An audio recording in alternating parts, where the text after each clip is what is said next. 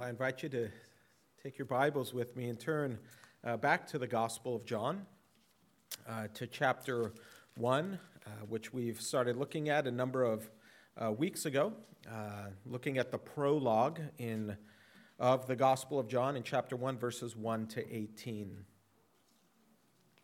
Let me read once again the prologue to the Gospel of John.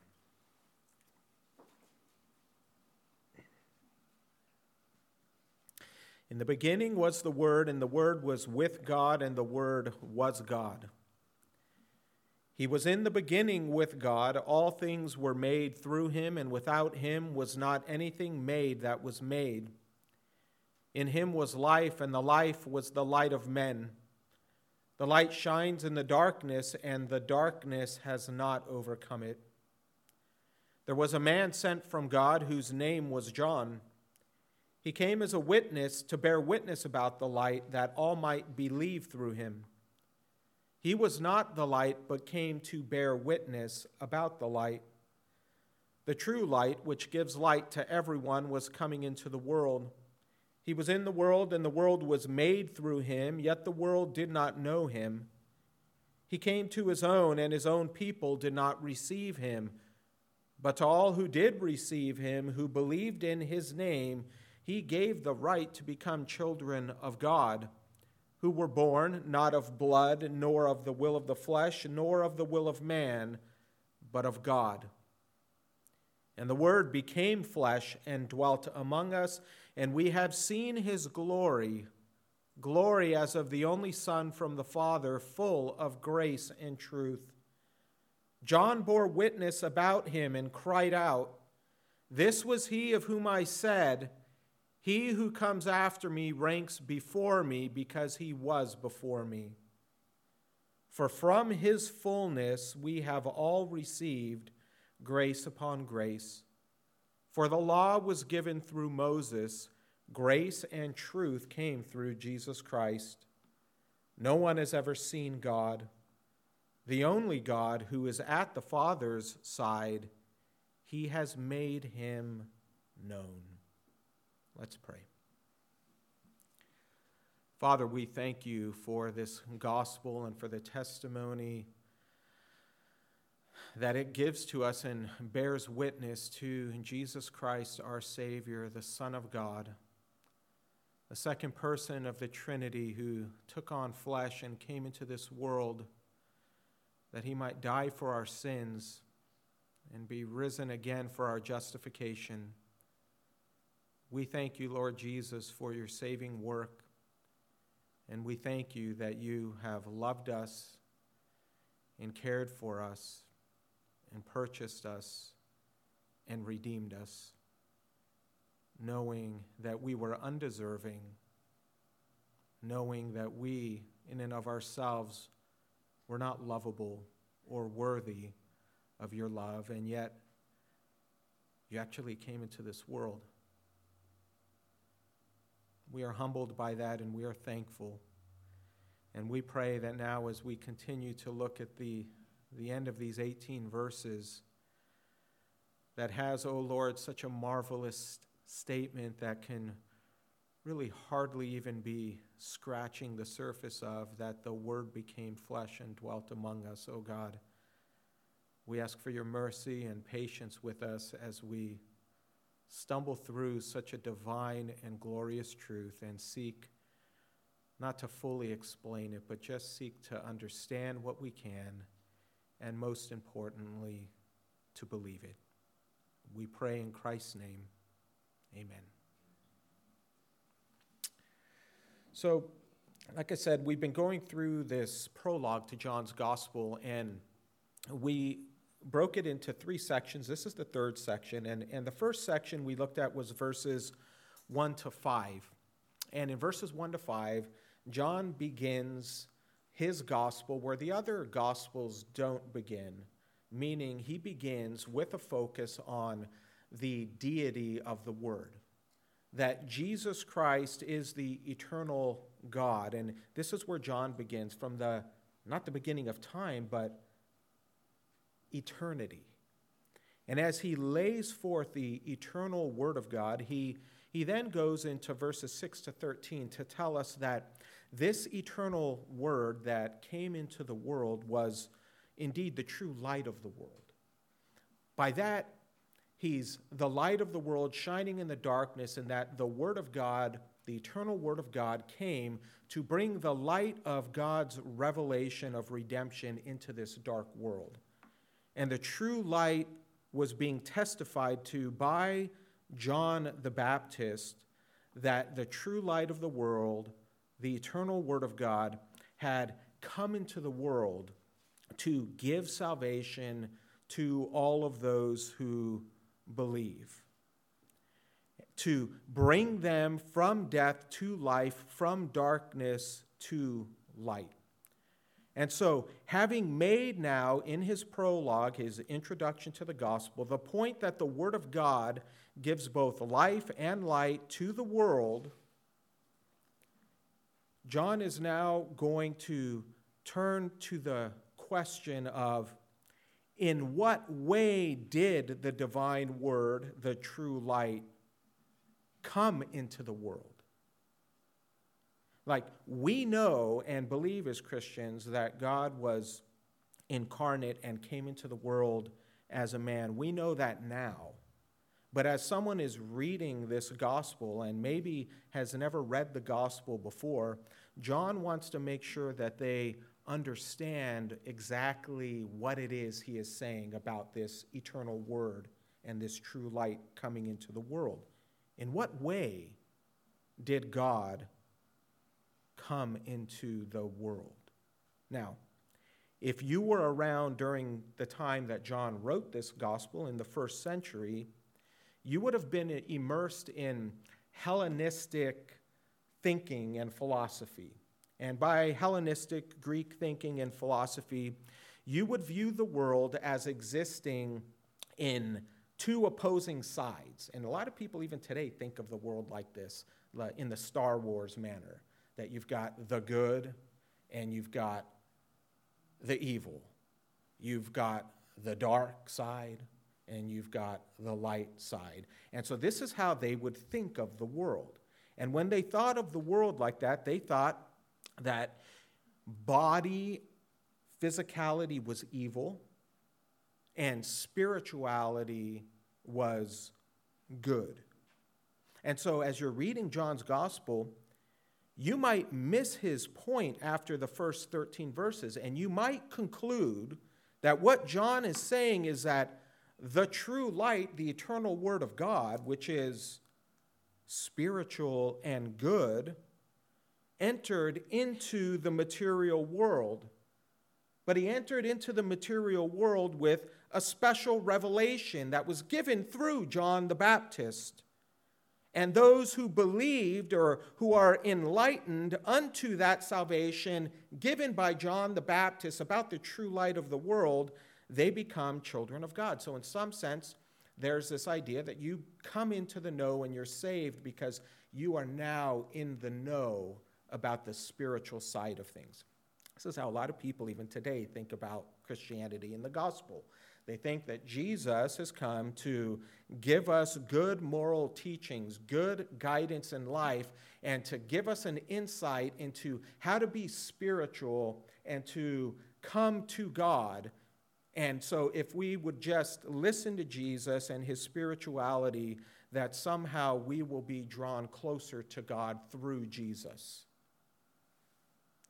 Or if you were of the Jewish background, you might have read the first 13 verses of the Gospel of John and concluded that, okay, God himself assumed or adopted a body to come into the world, and he has sometimes done that in the Old Testament, right? We call these theophanies or Christophanies. So, for example, this wouldn't have been unheard of that God would take on a body.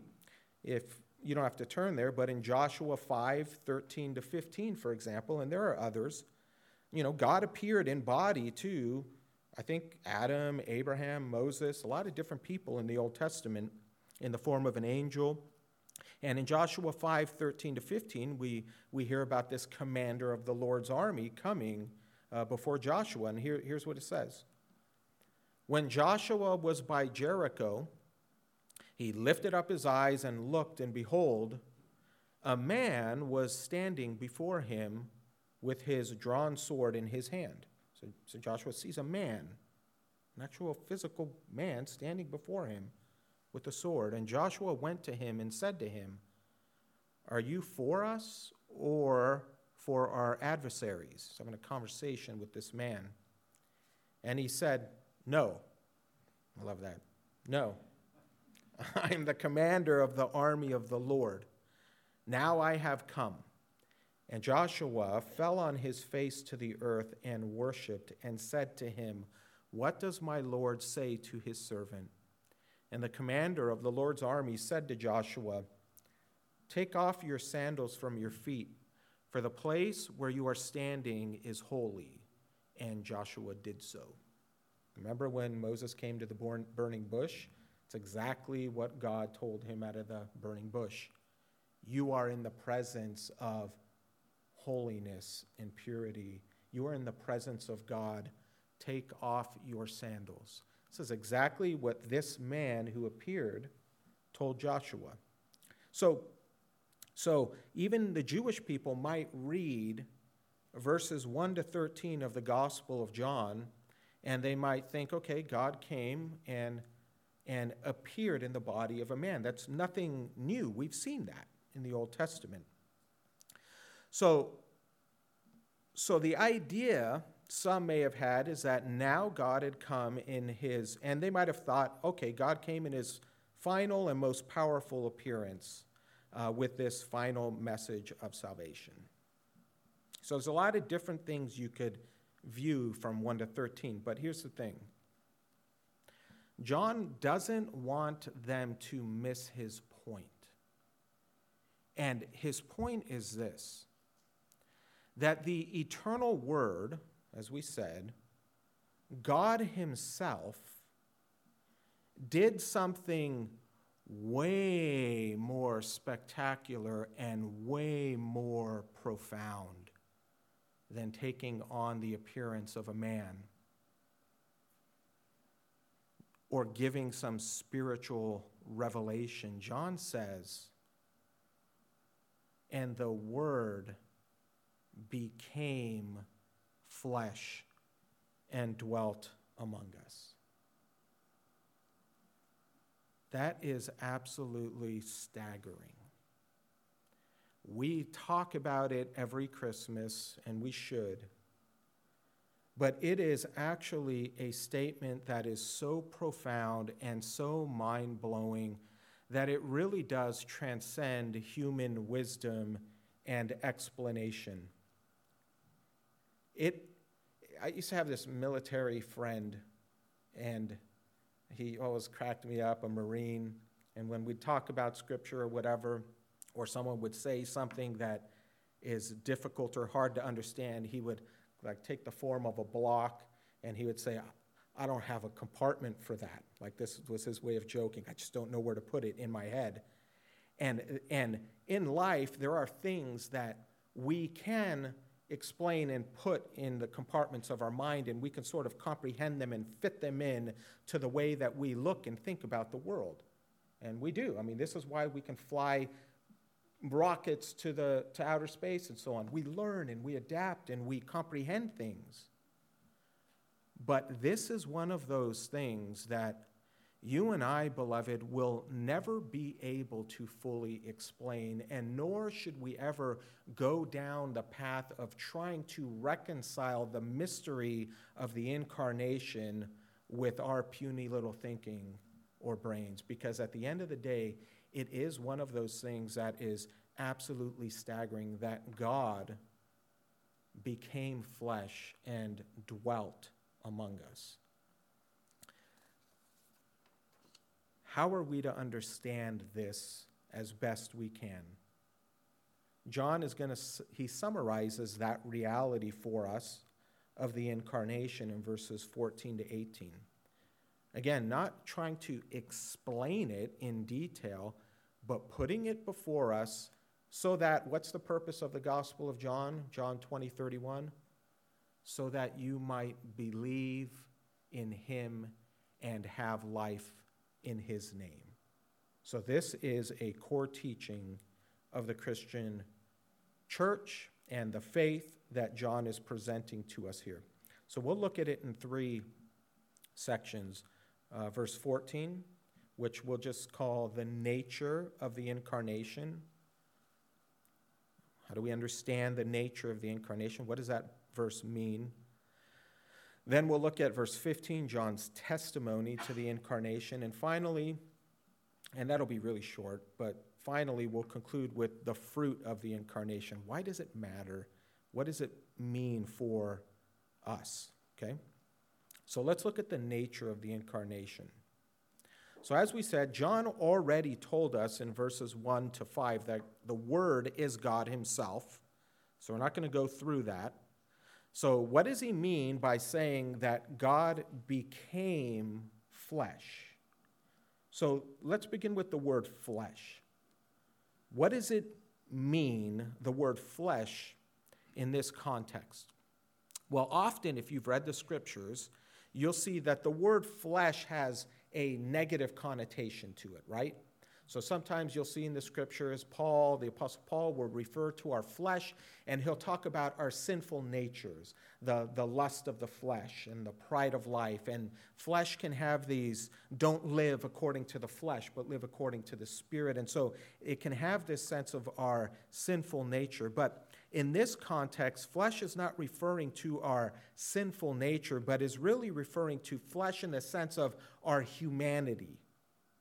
The Word, God's very self-expression, he takes on our humanity, excluding our sin. So when John says the Word became flesh, we have to understand that John is not saying that God became flesh in the sense that God ceased to be God and changed from God into man. You understand? We're not saying, John is not saying that God stopped being God and then turned into a man. We know that God is immutable. God is unchangeable. He never changes. His word never changes. But John is saying that God did become fully man, yet God remained fully God at the same time. So he's not saying the Word appeared to be man, or that God adopted the form of a man, or that God borrowed the body of a man, or that the Word became two distinct people, one God and the other manhood. Not saying God became two people, nor is he saying that the Word became some kind of new thing where God and man mixed and formed some kind of third thing. He's not saying any of that.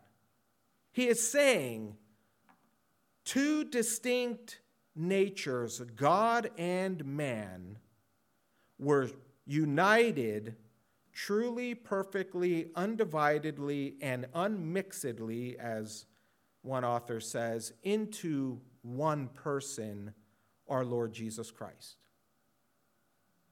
Eternity entered time. The invisible became visible, and the Creator entered into his creation. God was always fully God. He became fully man and did so in one person, the Lord Jesus Christ. So when you think about Christ, the Word becoming flesh, becoming man, I want you to think about the Lord Jesus in this way as a man. As a man, he was born of a woman, like we are. He was, though, conceived by the Holy Spirit. As a man, our Lord nursed at the breasts of his mother. He learned to walk. He learned to talk. He learned to read. He learned to write. He learned to add and subtract. Jesus learned to play with his friends and to work with his hands. Jesus grew in wisdom and stature. Jesus had parents and he had siblings and he had friends and he even had his own enemies.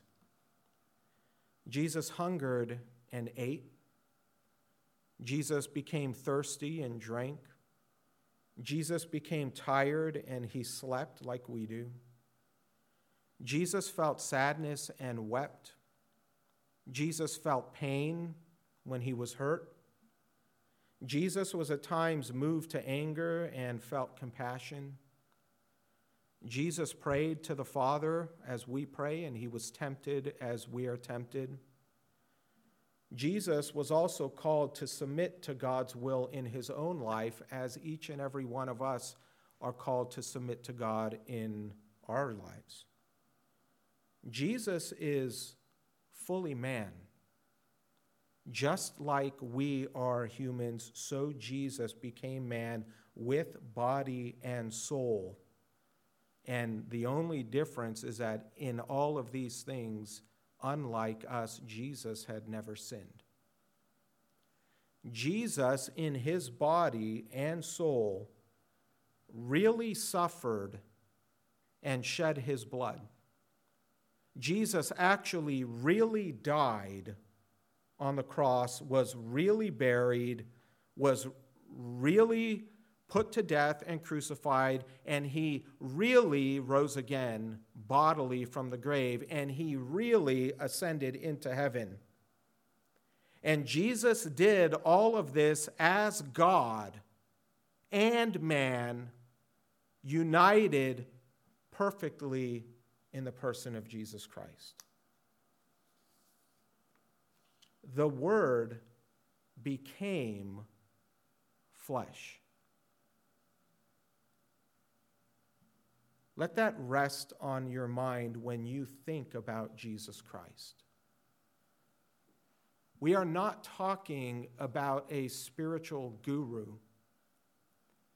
We are not talking about a man like you and me in every single way, although he is. But we are talking about a man who is God at the same time. God, man. God became man. And he always is. Even now, as Christ is at the right hand of the Father, understand, beloved, that our Savior has a body like us. And John goes on to say, the Word became flesh, and then he says, so not to miss the point, and dwelt among us. Literally, the Greek verb for dwelt means, and this is important, and I think John uses this for this reason, means he pitched his tabernacle or lived in his tent among us. So if you think about the word tabernacle, or you think about the word tent, as a Christian, if you know your Old Testament, what does your mind go back to? It goes back to the Old Testament. And so John is saying, I think this is in his mind, I think he's saying, remember back in the scriptures that God commanded the people to make a tabernacle in Exodus. John's mind is going back to the Old Testament. Do you remember that? When God commands them to make a tabernacle in Exodus. And he says to them to do this in Exodus 25:8, because he says, you make this tabernacle so that I will dwell among you. This is what he tells them.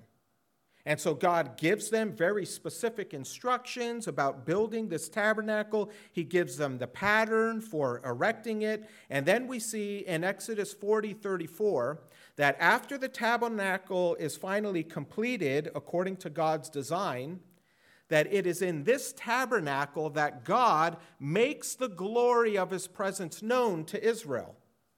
And his glory dwells among them in the tabernacle. Here's how it goes in Exodus 40, 34 to 38. It says, "Then the cloud covered the tent of meeting, and the glory of the Lord filled the tabernacle. And Moses was not able to enter the tent of meeting because the cloud settled on it, and the glory of the Lord filled the tabernacle. Throughout all their journeys, whenever the cloud was taken up from over the tabernacle, the people of Israel would set out. But if the cloud was not taken up, then they did not set out till the day that it was taken up. For the cloud of the Lord was on the tabernacle by day, and fire was in it by night, in the sight of all the house of Israel throughout all their journeys." And so even this tabernacle became the pattern for what would become the temple. And in the temple, God would dwell in the Holy of Holies, just like he dwelt in the tabernacle. And so God was among them. So the point is that when the Word became flesh, God chose to dwell among his people now in a more personal way. When God became flesh and dwelt among us, that was the ultimate manifestation of the presence of God and his glory among mankind. G.K. Beale said it good like this. He says, "It is in the incarnation represented the beginning of God's presence coming out of the Holy of Holies." You see, God was in the Holy of Holies. He was in the tabernacle. He was dwelling with his people there in the Old Testament. But when Christ comes, God comes out of the Holy of Holies, out from the presence of the tabernacle, and he becomes man, the Lord Jesus Christ. This is why you see in the New Testament, Jesus, when he's talking about his coming death and resurrection, do you remember when he tells the Pharisees, he says, "Destroy this temple." He's talking about the physical temple. "Destroy this temple, and in 3 days I will do what? I will raise it up again," right? And they thought, "You're crazy. How are you going to destroy the temple? It took so many years to build this temple. How are you going to rebuild it in 3 days?" And then what does Jesus say? And what did they not understand about what he was saying? The gospel writer says us, they did not understand that Jesus was talking about his own body. Because Jesus is the temple of God.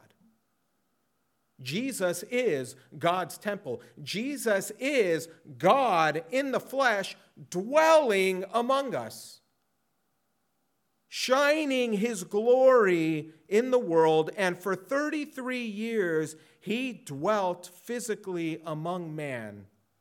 And he manifested his glory, the glory of God, by his very presence to all these people. This is why the scripture calls the coming Messiah, one of the names given to him is Emmanuel, which means God with us. And so that, of course, doesn't mean that Jesus went around shining like a bright light, like on the Mount of Transfiguration, or the temple of Isaiah in Isaiah 6, where he fills the temple. It's not how the glory of Christ shone in the world. He was veiled in flesh, but as he lived, and as our Lord put on God's display of divine attributes, we see in Jesus truth, wisdom, love, grace, knowledge, power, holiness. You see it all displayed in the Gospel of John. All of these things belong to Jesus. They are his glory, and they are the same glory of God the Father. This is why John goes on to say in John 1:14, the Word became flesh and dwelt among us.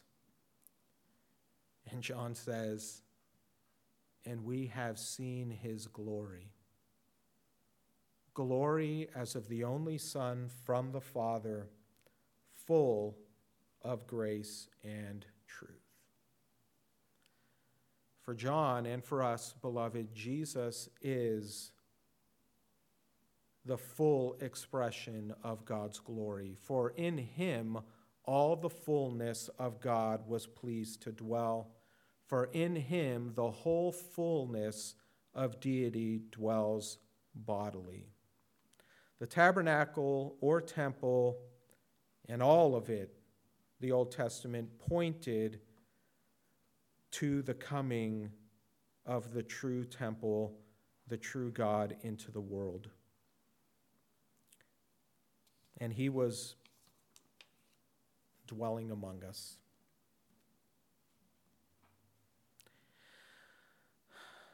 Isaiah 40:3-5 says, predicting the coming of the Messiah, a voice cries in the wilderness, prepare the way of the Lord, make straight in the desert a highway for our God. Every valley shall be lifted up, and every mountain and hill be made low. The uneven ground shall become level, and the rough places a plain. And the glory of the Lord shall be revealed, and all flesh shall see it together, for the mouth of the Lord has spoken. Isaiah 60:1-3. Arise, shine, for your light has come, and the glory of the Lord has risen upon you. For behold, darkness shall cover the earth, and thick darkness the people, but the Lord will arise upon you, and his glory will be seen upon you, and nations shall come to your light, and kings to the brightness of your rising. And so John says, the Word became flesh and dwelt among us, and we have seen his glory, glory as of the only Son from the Father, full of grace and truth. Do I understand? Do you understand the incarnation? Can you explain it in detail? No. It's a mystery. And yet we are called, beloved, John is calling us to believe it, that the Word became flesh. The best statement I think we can have in terms of giving us some understanding of this great truth comes from the Council of Chalcedon in AD 451. They did it as good as they can, explaining what we as Christians hold to, defending this truth for 5 centuries. And I'm not going to read that one to you, though, as good as it is. The reason I'm not is because I want to read to you from the London Baptist Confession of Faith in 1689, because they too speak to this truth of the incarnation. And since we're studying through it in our Sunday school hour, I thought it would be good for us to read from chapter 8, paragraph 2, because it also puts forth a great definition, if you will, of the incarnation. It says it like this: the Son of God, the second person in the Holy Trinity, being very and eternal God, the brightness of the Father's glory, of one substance and equal with him who made the world, who upholds and governs all things he has made, did, when the fullness of time was complete, take upon him man's nature, with all the essential properties and common infirmities of it, yet without sin. Being conceived by the Holy Spirit in the womb of the Virgin Mary, the Holy Spirit coming down upon her, and the power of the Most High overshadowing her, and so was made of a woman of the tribe of Judah, of the seed of Abraham and David, according to the Scriptures, so that 2 whole, perfect, and distinct natures were inseparably joined together in one person, without conversion, composition, or confusion, which person is very God and very man, yet one Christ, the only mediator between God and man.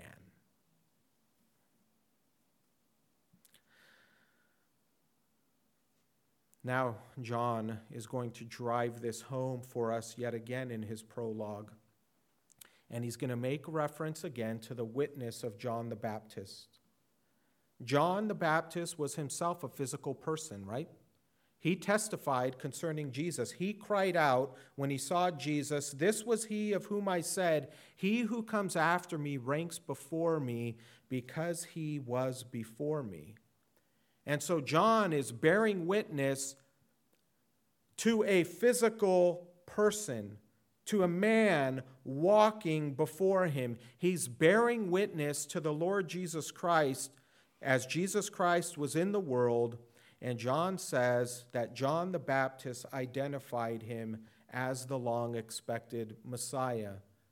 John says of Jesus, John the Baptist, "He may come after me in terms of my ministry." You may think that because I come before Jesus in terms of ministry, that makes me the one with greater honor. But John says that's not so. John says, "This Jesus ranks before me, for he was before me."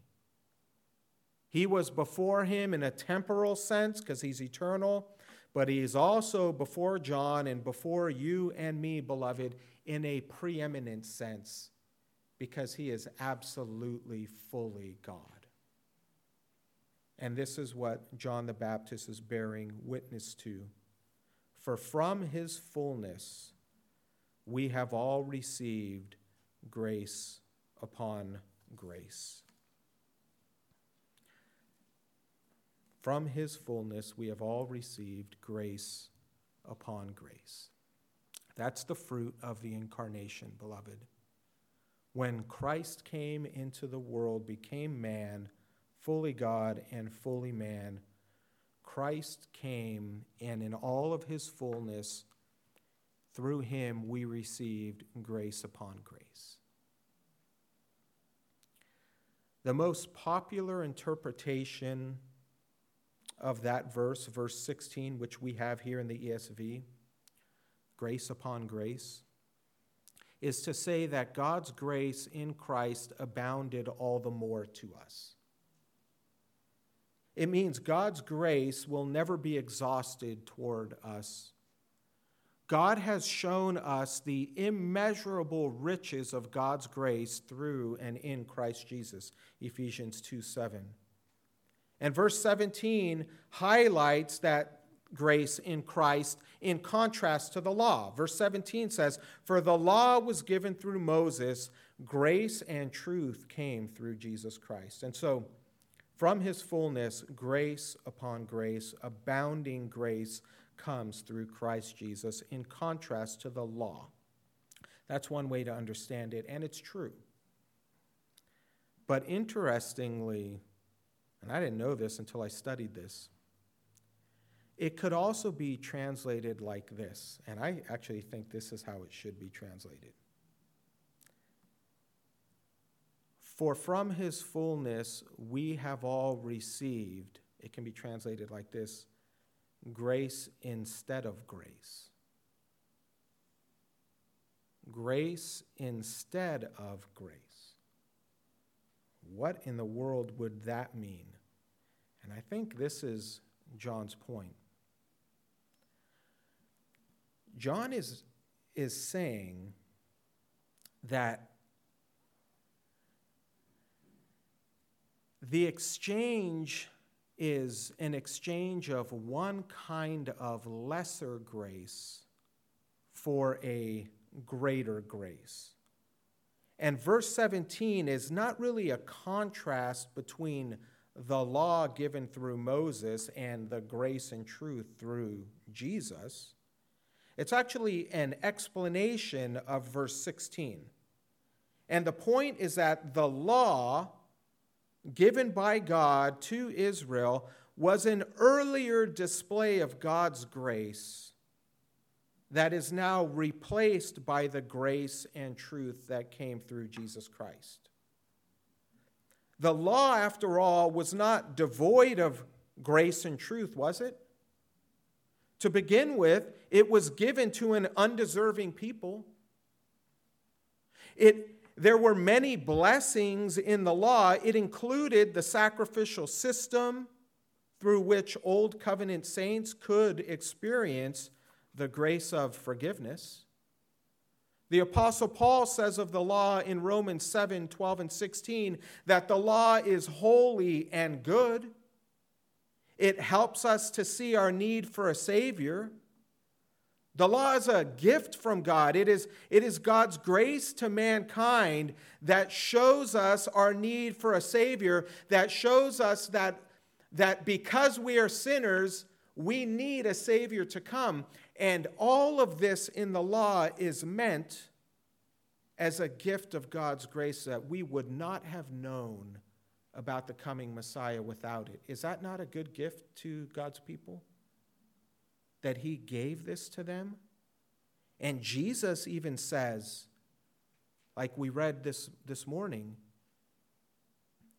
in John's gospel, that Jesus says if his opponents really believed Moses, then they would have believed in Jesus as the Christ. If we receive grace and truth through Jesus, and if to truly believe Moses' testimony in the law is to believe in Jesus, then grace and truth were available under the Mosaic administration, right?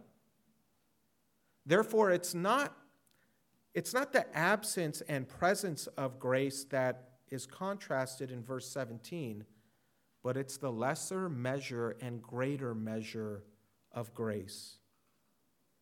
From his fullness, we have all received grace instead of grace. For the law was given through Moses. That's good. That was gracious. But a greater grace and truth came through the Lord Jesus Christ. That is so awesome. And that actually is in line with verse 14. Because verse 14 says that the Word that is equal with the Father is full of grace and truth. So it's not like the Father in the Old Testament wasn't full of grace and truth, but now Christ came, and in the most full expression of God's love and his kindness and his goodness, he came and he gave us a greater measure of grace in the coming of the Lord Jesus Christ. That is something for us to rejoice in, beloved. And a couple minutes here, Hebrews 1:1-4 puts it like this. Long ago, at many times and in many ways, God spoke to our fathers by the prophets, but in these last days he has spoken to us by his Son, whom he appointed the heir of all things, through whom he also created the world. He is the radiance of the glory of God and the exact imprint of his nature, and he upholds the universe by the words of his power. After making purification for sins, he sat down at the right hand of the Majesty on high, having become as much superior to angels as the name he has inherited is more excellent than theirs. So we now have some insight into the depths of God's mercy in sending his Son to die for sinners. A more perfect sacrifice by God himself. So that's the fruit of his incarnation, a greater measure of grace toward us. The second is in verse 18. Through the incarnation, we not only have a more special measure of grace toward us in Christ in the new covenant, but we can know God in a way that we would not have ever been able to know him before. We can know that he knows us in the most intimate way, more intimate than even the saints of old were able to know him. John says, no one has ever seen God. No one in the Old Testament ever saw God. The only God who is at the Father's side, that's Jesus. he has made him known to us. Beloved, because God took on flesh, you can know God personally. Because God became incarnate, beloved, this is why it matters. Because God became incarnate, you can know God and his love for you in Christ Jesus. He knows your pain and your suffering and your infirmities. He has been through what we have been through. He was tempted in every way that we are tempted, yet without sin. When you are sad, God knows what it means to be sad. When you are hungry, God knows what it means for you as a man or a woman to be hungry. When you get angry at unrighteousness, like we did this week at the murder of our sister, God knows what it is to be angry as a man at unrighteousness. When you become sick or a loved one becomes sick in your family, God knows what that's like too. He knows what it's like to lose a friend when his friend Lazarus died. God knows what it's like if you have no money and you have nowhere to lay your head. God knows what it's like when your friends betray you. God knows what it's like when the world hates you. God knows this about us, beloved, because he became fully man. And because he knows this about us, he knows how to care for us and how to comfort us, doesn't he? He knows what it means to love a mother and a father and siblings. He knows what it looks like to love his friends and to care for them. And because he knows these things, and because he took on flesh, it also means this, that if we want to know how to live in a way that pleases God, then who is it that we need to look to? We need to look to Jesus. We need to look at the God who took on flesh and walked as we're walking, and we need to follow his pattern of life. And we need to obey him and follow him and do the things that he has called us to do, because Jesus took on flesh and did it for us. And now he says to his disciples, he says, follow me. The incarnation, beloved, is glorious in so many ways. And John has laid it out for us at the very beginning of his gospel. The eternal Word, the true light of men, took on flesh and dwelt among us. And he did this so that if you believe on him, repent of your sin, turn to Christ, and trust him, you will have eternal life. This is the promise that Christ gives to us. And so the rest of the gospel, John is just going to lay out for us over and over and over again the beauty and the glory of Christ Jesus our Lord. You excited to see that? I am. Amen? Let's pray.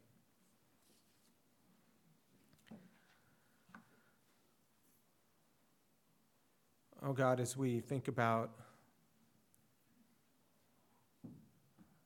the truth that is laid here before us, it is truly mind-blowing and staggering and extremely humbling, oh God.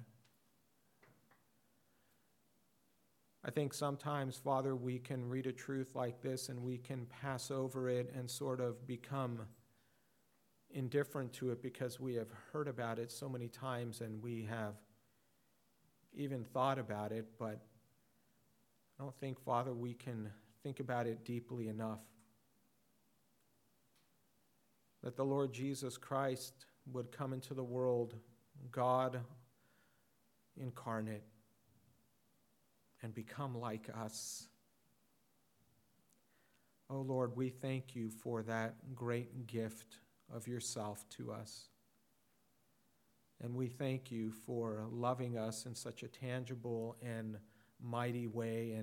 And sometimes we don't exalt your name in our lives through our speech and through our behavior and through our attitudes and through the way we live as much as we ought to.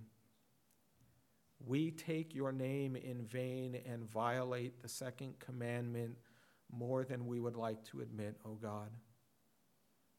We ask that you would forgive us for thinking so little of you. We ask that you would forgive us, Father, for not elevating and glorifying the name of your beloved Son as he ought to be glorified. Forgive us for having such small thoughts. Forgive us for thinking so puny that you would take on flesh, Lord Jesus, to come into this world, and for not giving it the magnitude that it so deserves. You are a God like no other God. Every other God is fake and is an idol and is a figment of man's imagination. But you are the God of all creation, and you have created all things, and you are before all things, and in you all things exist. You are the Alpha and the Omega, the beginning and the end, and your robe fills the temple with your glory. And now we know you through the Lord Jesus Christ, our Savior. Thank you, O God, for giving your life on our behalf that we might be forgiven and redeemed. We give you all of the praise and all of the glory and all of the adoration. In Jesus' name, amen.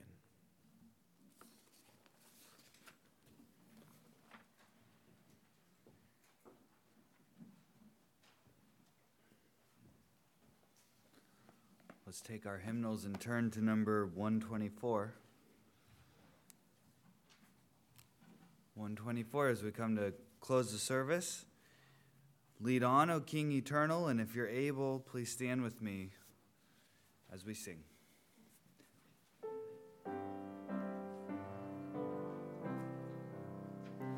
Lead on, O King eternal, the day of March has come. Henceforth in fields of conquest thy tent shall be our home. Through days of preparation thy grace has made us strong. And now, O King eternal, we lift our battle song. Lead on, O King eternal, till sin's fierce war shall cease, and holiness will whisper the sweet amen of peace. For not with swords of clashing, nor rolling stirring drums, with deeds of love and mercy the heavenly kingdom comes. Lead on, O King eternal, we follow not with fears, for gladness breaks like morning where'er thy face appears. Thy cross is lifted o'er us, we journey in its light. The crown awaits the conquest. Lead on, O God of might.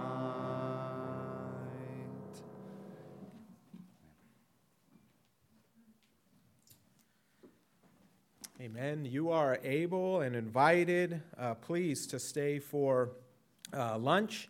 It's Thanksgiving themed, and for that, we have much, much to be thankful for. Amen. Amen. I leave you with the benediction of the Lord, and we will then sing the doxology.